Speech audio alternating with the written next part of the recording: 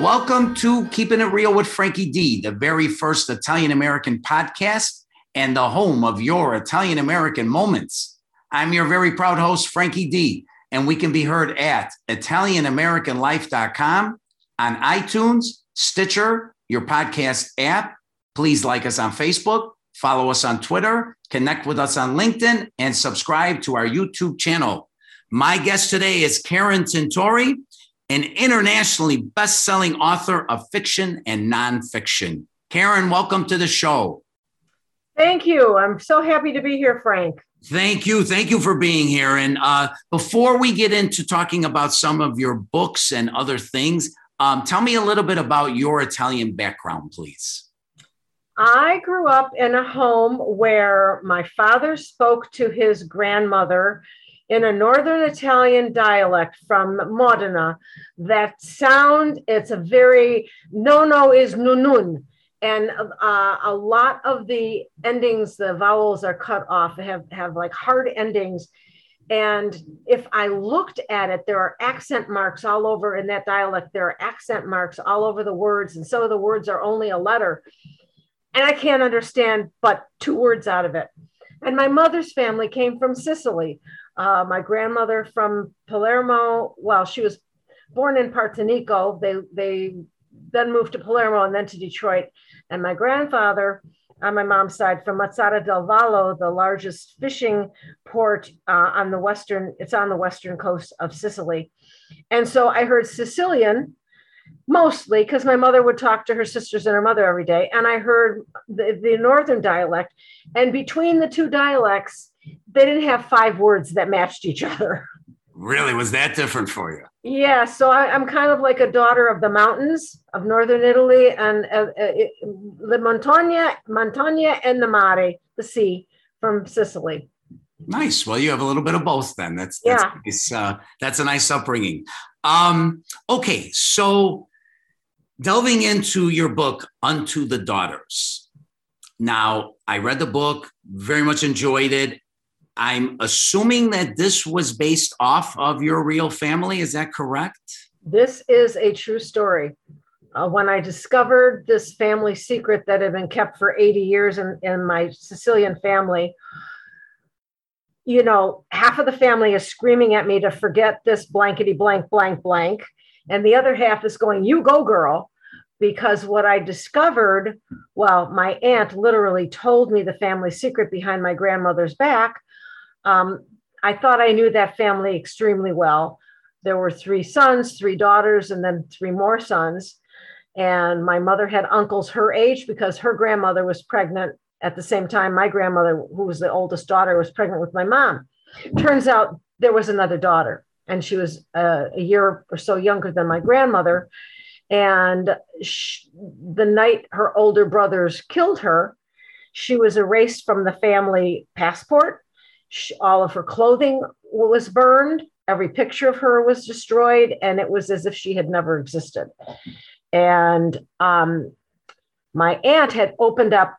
I didn't realize I was being stalled. When I was researching another book from my Northern Italian side, Trapped, about the Cherry Mine disaster, I didn't speak Italian at that time because I'd heard these 2 dialects growing up and didn't know true Italian. And I was trying to research my grandpa Tintori, who died before I was born. My mother kept saying, oh, you don't have to write to Italy. Grandma's got all the documents. You know, on the Sicilian side, it'll be easy. Well, I never realized every time I'd make an appointment to go see the documents my grandmother had, the night before I'd get a phone call. Oh, we forgot grandma has a doctor's appointment. Or, oh, there would be some excuse why it would be postponed. And then I'd forget about it and reschedule. And I didn't realize I was being stalled, that they had something to hide. And so when I discovered this, that Francesca, just her name, was in love with a young barber her age, and she eloped with him rather than marry the man her 20 years older than she was, who her father had promised her to. And it was in Detroit. She's not on the 1920 census. And so I know she was killed before then. And at that time, during Prohibition, there was, you know, the mafia in Detroit. It wasn't the mafia. It was, they were running booze back and forth, either across to Canada, across the Detroit River when the ice was frozen, or they were going down to Toledo, or the quote mafia was stealing tires, stealing cars, prostitution. It was a bunch of street gangs, the Corleone gang and the Partenico gang. It was it wasn't the mafia as we would think of the mafia. Well, my great grandfather wanted to get his boys a leg up and into a better gang. And so he promised Francesca to the son of that gang leaders. And so the honor killing was because she ruined their chances. She bought, in Sicily, had she eloped and come back, she was spoiled. That's it. They had to accept it. She was married, and that was it. That's how young women, it was called the fugita. They ran away and they got married and came back, and everybody had to accept that they didn't marry who the family wanted her to. But here, the brothers were like, you screwed us, and so you're going to pay. The irony of it all, I'll be honest, when I was reading it and I came to this fact, I was like shocked. I was kind of disturbed. I got to be honest. It's horrific. It's horrible. The irony, though, is if Francesca's family never came to America, she never would have met this fate, is what you're saying. Right. So exactly. How terrible. So now you, as a member of the family, a writer, like how torn were you to write this book, to actually make this public knowledge? Oh my God, Frank, terribly. Because growing up, you don't air your dirty laundry. Later I learned the expression stai zit, shut up, keep quiet. But when I called my mother, my aunt opened up I went around to kiss my grandmother hello, and she's sputtering Sicilian, and I can see her scalp is pink under her white hair. Who's she going to show? Who's she going to tell? And my aunt literally told me the family secret behind my grandmother's back when she opened up the passport, and Francesca's name was obliterated with a black pen. And she goes, that's the one they got rid of. Did your mother ever tell you? And my mouth fell open and I gasped. And then Gracie slams the book closed, the passport closed, and she says, never mind. And I'm going, no, you can't do that to me. Well, when I call my mother screams at me, because I'm a writer, journalist, she knew. And she screams at me to forget that blankety blank blank. Your father went to his grave and he never knew that. And I was just like, my father never knew that. My godmother's husband never knew it. And when the book came out, she was like, she didn't want her kids to know. She didn't want her husband to know. So half of the family was, you go, girl, give Francesca back her name, restore her place. This was a horrible injustice done to her. And the other half of the family is, you better shut up or you're going to get into trouble. So I was extremely conflicted. I wrote that 3 entire times as a novel because I said, I have to tell her story, but I can't tell it as a true story. And so I told it as fiction. And the first time it was somebody at that time my age, like a 40-year-old genealogist who stumbles upon the real wedding picture of her grandparents. We were always shown, my grandparents' wedding picture was one of those hand-tinted pictures of them in peasant clothes. Well, that was Grandma and Grandpa's wedding. Okay, so I thought, all right, the impetus for the starting point of the novel is somebody is snooping and they find this picture where the grandparents are in a gown and a veil and a bouquet and a boutonniere. But there's 2 extra people in this picture. And I know Uncle Louis, but who's that girl who looks like me? And so 3 times I wrote the book with the protagonist being a different age. I had a cousin in acting school who said he and his wife were both in acting school. And they said, maybe if the protagonist was Frances's age, she would, it would hit her like, oh my God, that could have been me. None of those sold. My agent couldn't sell them. And finally, my editor from Simon & Schuster, who was my editor on Trapped, said, you have got to give yourself permission to reimagine her life and tell it as a true story. So I took a big deep breath and I ordered books from the library in Sicilian, in Italian I'm like, how did this happen in a Catholic family, Italian Catholic family? So I studied what life was like for the peasants in Sicily at the time. Took about 12 years to study all of this, to come to write the 3 novels. And then to come to terms with, I had to tell this story, and I had to use my journalist's head to get around all the facts. I'm sorry, go ahead. No, go ahead.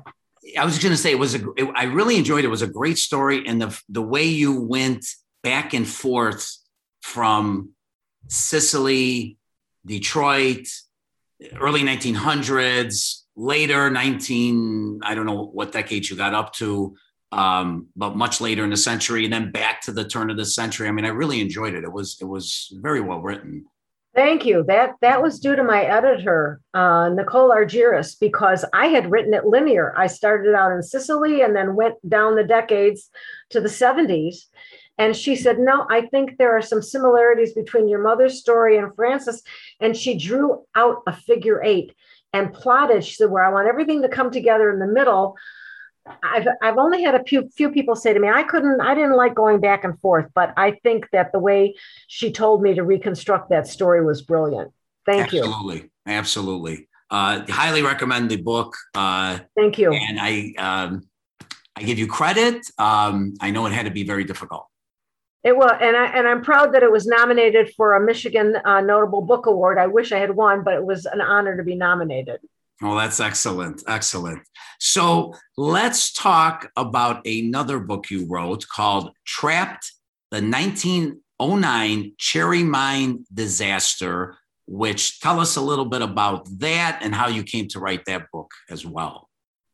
Well, my grandpa Tintori, my dad's father, died before I was born. My mother suspected she was pregnant with me. In those days, they would take urine from a woman who suspected she was pregnant and inject it into a rabbit. And if the rabbit died, she was pregnant.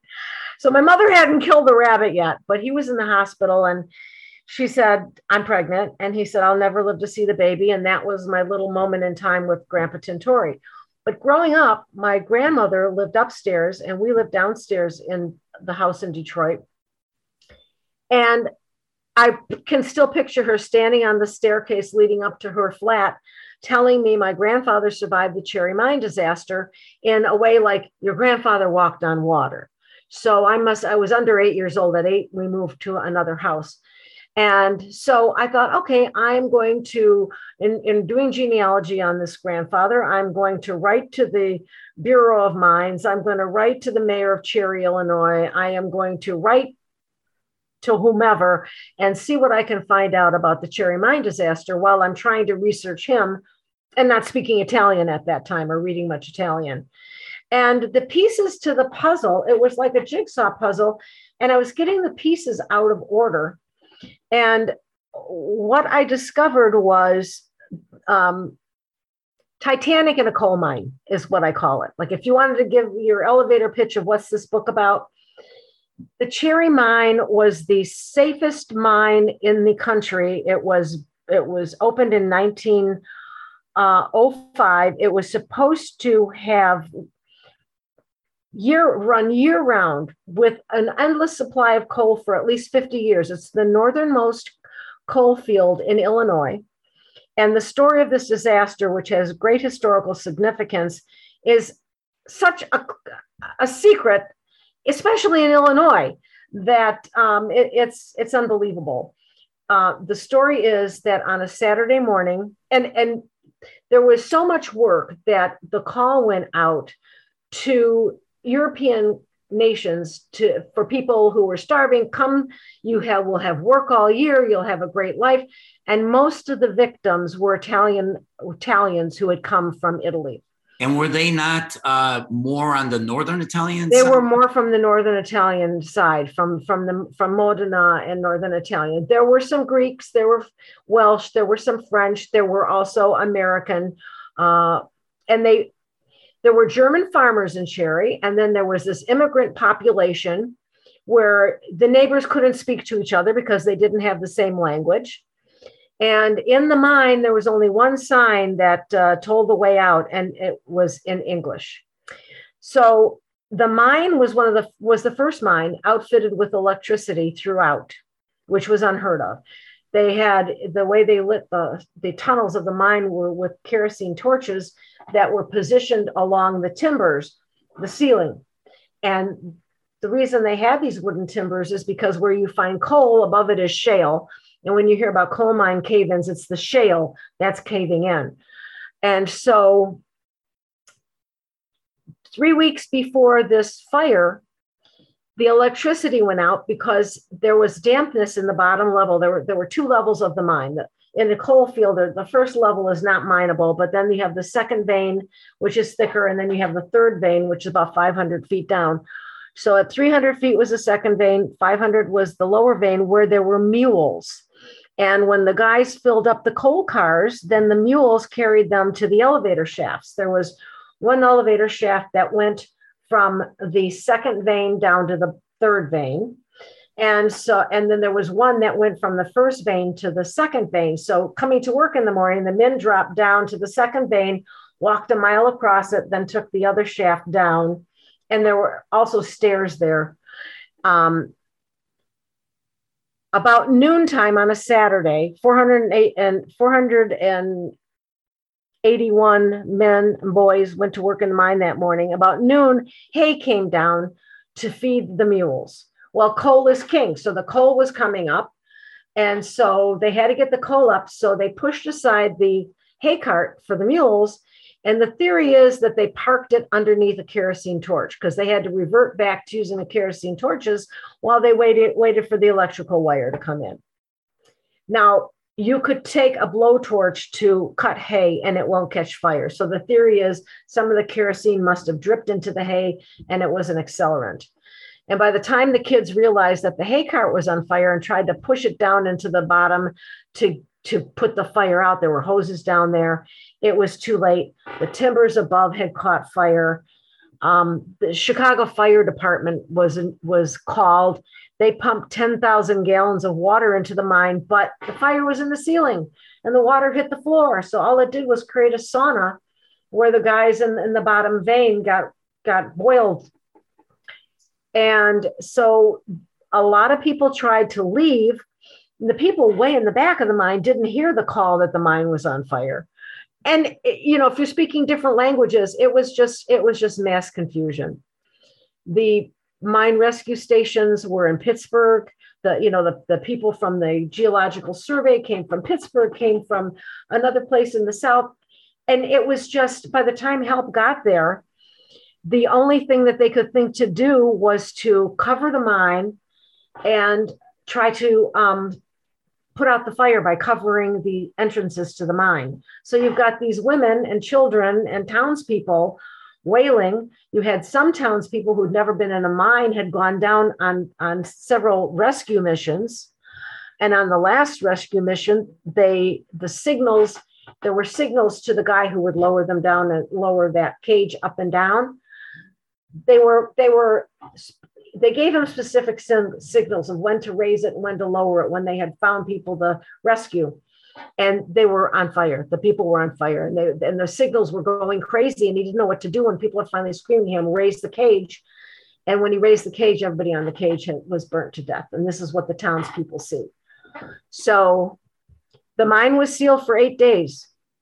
And after 8 days, they opened it to try to see if the fire was out or if they could rescue anybody.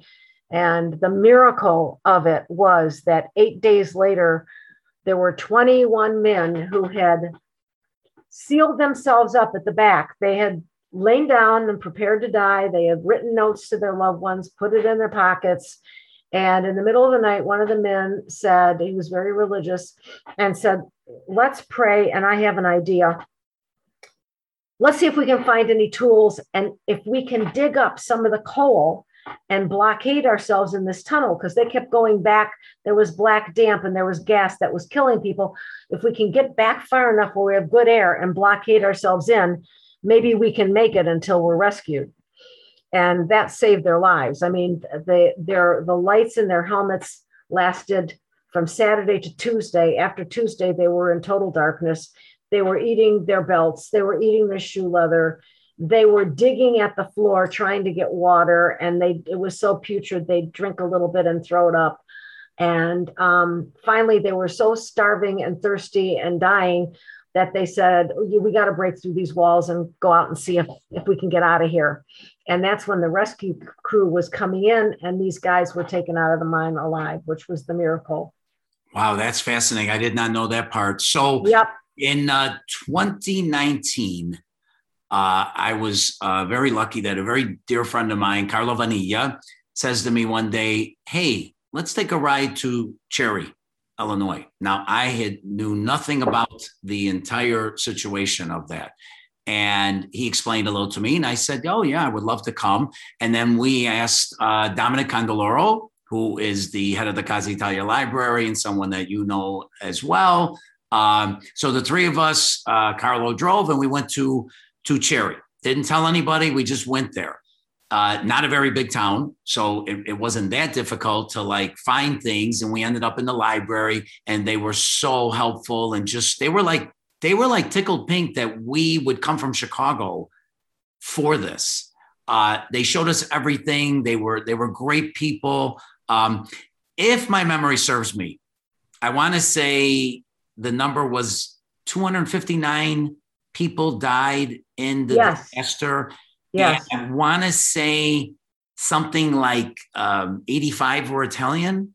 Does that make sense? That sounds about right. And we were the largest ethnic group. Correct. Yes. And some of this was children, correct? Like some of these were boys that were like 14 and 15, if I'm not mistaken. And younger. There were, because the mine needed workers and the family needed money, you were supposed to be 16 to work in the mine, but the family wrote that the kids were older and the mine looked the other way. And so we had these children. I mean, child labor laws were changed as a result of this disaster. The little boys would open the doors for the cars filled with coal to come through, and then they closed them again to keep the good air in the mine. And there were these little kids down there. Just a horrible, horrible tragedy. I have not read your book on the Cherry Mine disaster. I definitely am going to read that. I was very happy that, like I said, my friend took me there in 2019. It's about, if I remember, about an hour and a half south of Chicago. So it's not too far from where I live. But what a horrible tragedy.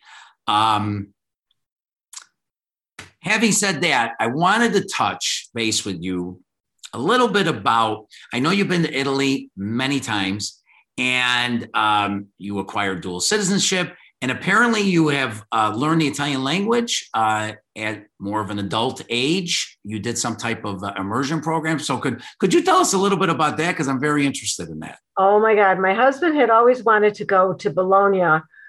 We've been to Italy, I think, about 15 times. Our parents never traveled a lot, couldn't afford it. And so we made a promise to ourselves that that's what we're going to do. And on our honeymoon, we did a London, Paris, and Rome trip. And from Rome, we took a day to Florence. And Italy has been like our choice of where we're going to go. We're going to go to Italy. I have one foot there and one foot here. And when I wanted to study Italian in college, my father said, study something useful with your journalism degree, like Russian. Ask me how much Russian I've used. So yes, as an adult, studied Italian. And Larry had wanted to go to Bologna for their immersion program. And I said, we've been to Bologna so many times. There's so many places in Italy we haven't gone. Let's ask our former Italian teacher where we should go.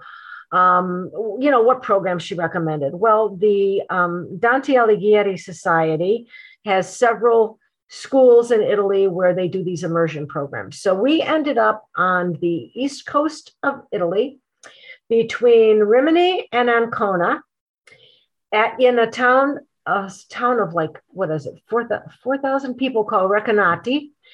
And there's a Dante Alighieri school there associated with the university. And we walked uphill both ways to school and back every day. But we were 5 hours in the classroom, Monday through Friday. How many weeks? And then it was a month. It was a month long. We came home and said, we'll never do that again. We're being trapped home during COVID. I'd go back to Recanati and we'd do that again in a minute. And 2 hours of homework every day. There was a placement test you took on the first day. It was total immersion, Frank. So going in, how much did you know? I mean, with the Italian Cultural Center in Detroit, starting in the 90s, my husband and I took classes on and off. I studied with little groups. I mean, present tense, I'm pretty good. Past tense, I'm getting there. The more I know, the more I don't realize that I don't know. He will speak Italian, even if it's incorrect. And me, I get tongue tied. It's like I can write it. You know, if I'm writing it, I do great. If I have to speak it to you, then I start, oh, I'm going to make a mistake. And it's like, so we knew enough that he placed in the high first level, and I placed in the second level. And it turned out we could have both been in the same class because we reviewed and learned the same things, but at different times during the class. So we had even on weekends, from the time we finished breakfast till 5 o'clock on weekends, we were studying. So do you advise this program? I would. Do you advise it to people? Oh yeah. The instruction was in Italian. The field trips were in Italian. The tours were in Italian. I mean, everything was in Italian. And we go like, what, did you catch that? You know, but I mean, and the shopkeepers in the town said, your best homework will be going into the stores and talking to the people. So it's definitely the best way to learn Italian, being in Italy. Yeah, I think a whole summer in Italy would be really good for me. And you've been back since then, I take it, correct? No, because that was in August of 2019. We spent the month of August. We got there the end of July, came home the end of August. And then, you know what happened beginning of 2020. Right. Now your husband is not Italian? No, my husband is not Italian. But he loves it there. Oh, yeah, absolutely. That's great. No, I'm just very curious with all that because, you know, I'm the type of guy, like I come from an Italian-American area of Chicago. I mean, I always have. I was born, raised, still living somewhat, you know, that real neighborhood thing almost doesn't exist anymore. Not like it was, and I see with young people and I see where we are going, our Italian-American communities, and I'm just a big, huge backer and fan and believer of a trip to Italy for a younger person, you know, 18, 20, 22. Absolutely. Is worth its weight in gold ethnically. Yes. You know, we as a community, Italian America, we devote so much time to our Italian Americanness and clubs and organizations and Little Italies and everything. But yet to me, like the most obvious thing that's there, if you really want to affect these younger people, is have an organized trip to send them to Italy. And then to me, the rest will take care of itself. Because the majority of them are just going to be blown away and going to buy into all this and love it and want more and do it on their own. Getting more info, getting more of the language, getting more of the culture. However, I have a tough time finding people that believe this as well. That's interesting. My husband is Jewish. I converted to Judaism before we got married. That's another long story that started when I was 16 and Vatican II came along and everything I was going to hell for wasn't a sin anymore. And that's when my Jewish journey started.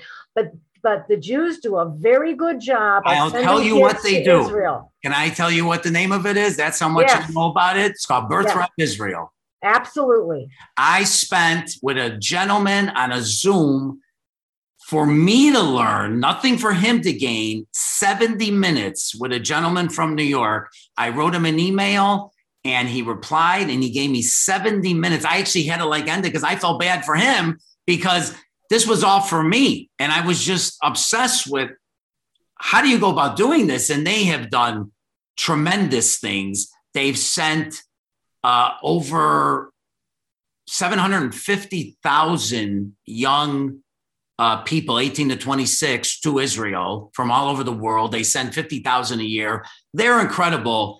And I'm ashamed for us, upset for us, because the leaders of us don't even care about this. And it bothers, if you knew me better, it bothers the living crap out of me.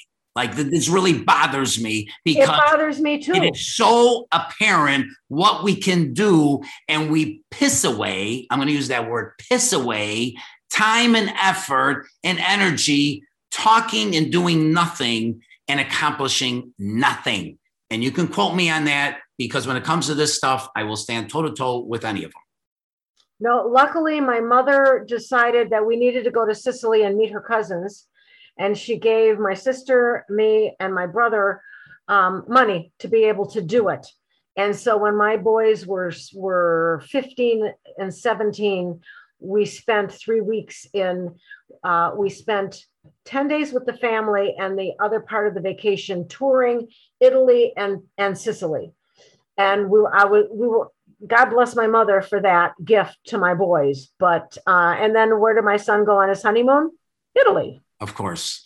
No, it's would it affect every single young person? No, of course not. But it probably does. Birthright Israel doesn't affect every single one. But the percentages of affecting them in the rest of their lives is astronomical. It's astronomical. And this is what we, when I say we, Italian America, needs to do, because we're going down the tubes. Ethnically speaking, we are on our way down for many reasons that would take an entire other podcast to talk about. But that is reality. That is facts. Okay. And this is something that could have a really good opportunity to turn it around.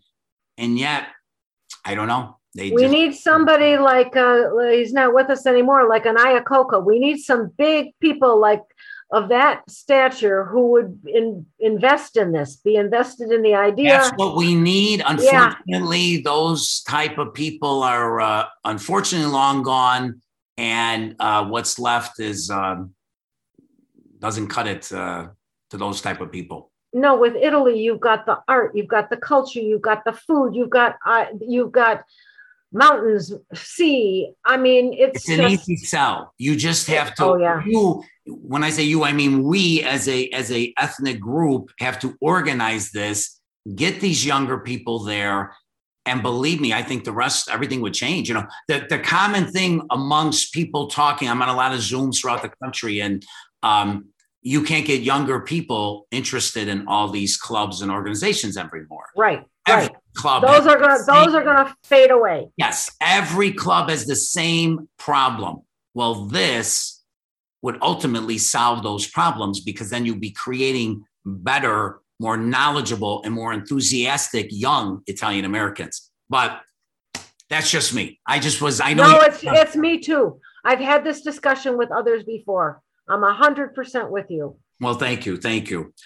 Karen, it has been a pleasure talking to you. Thank you for the interview. Thank you for writing about Italian American subjects and people and tragedies and just stories, just keeping these stories alive, because there's too few of you all to do that.